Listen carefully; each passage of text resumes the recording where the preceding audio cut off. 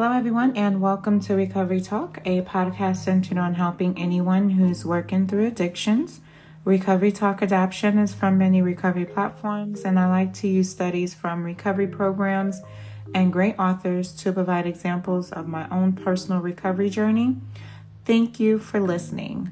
So we are continuing with the topic coercive control, but we are also implementing healing from coercive control. So let's jump right into it. Domestic violence can be debilitating and taxing, as we all know.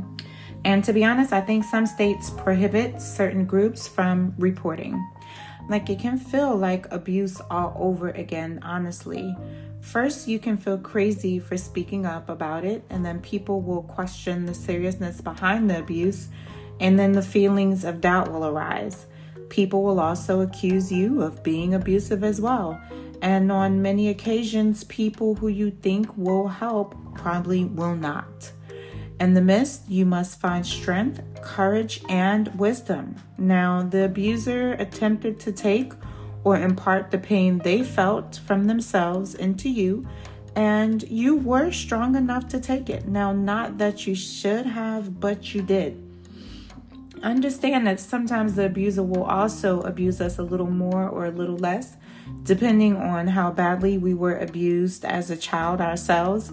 And many of us, probably was abused pretty badly at a young age, and we're told it was done out of love. Now, honey, I want to tell you something. You are pure freaking magic. Listen, the nights you spent crying were not in vain. God heard and saw every tear. I want you to know God loves you and you are enough. But I need you to be who you needed him or her to be to yourself first. Whatever you need from him or her, be that to yourself. Start today.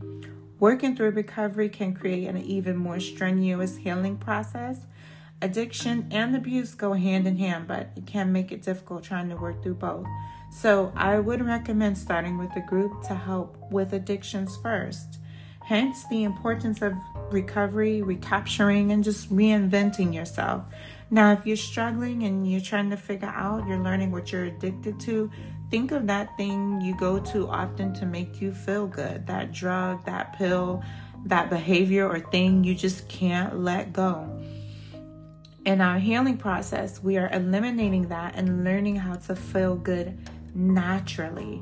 Like, we pick up some bad habits while being abused, even self-punishment.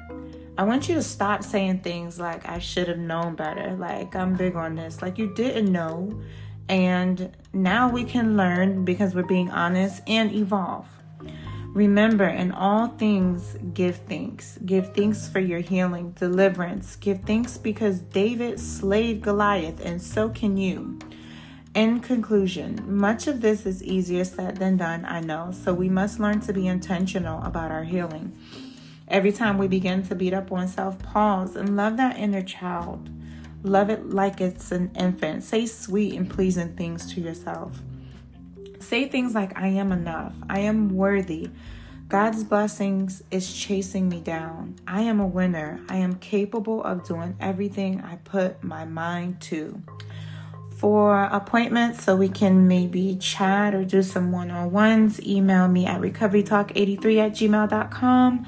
Again, thanks for letting me share. Bye for now.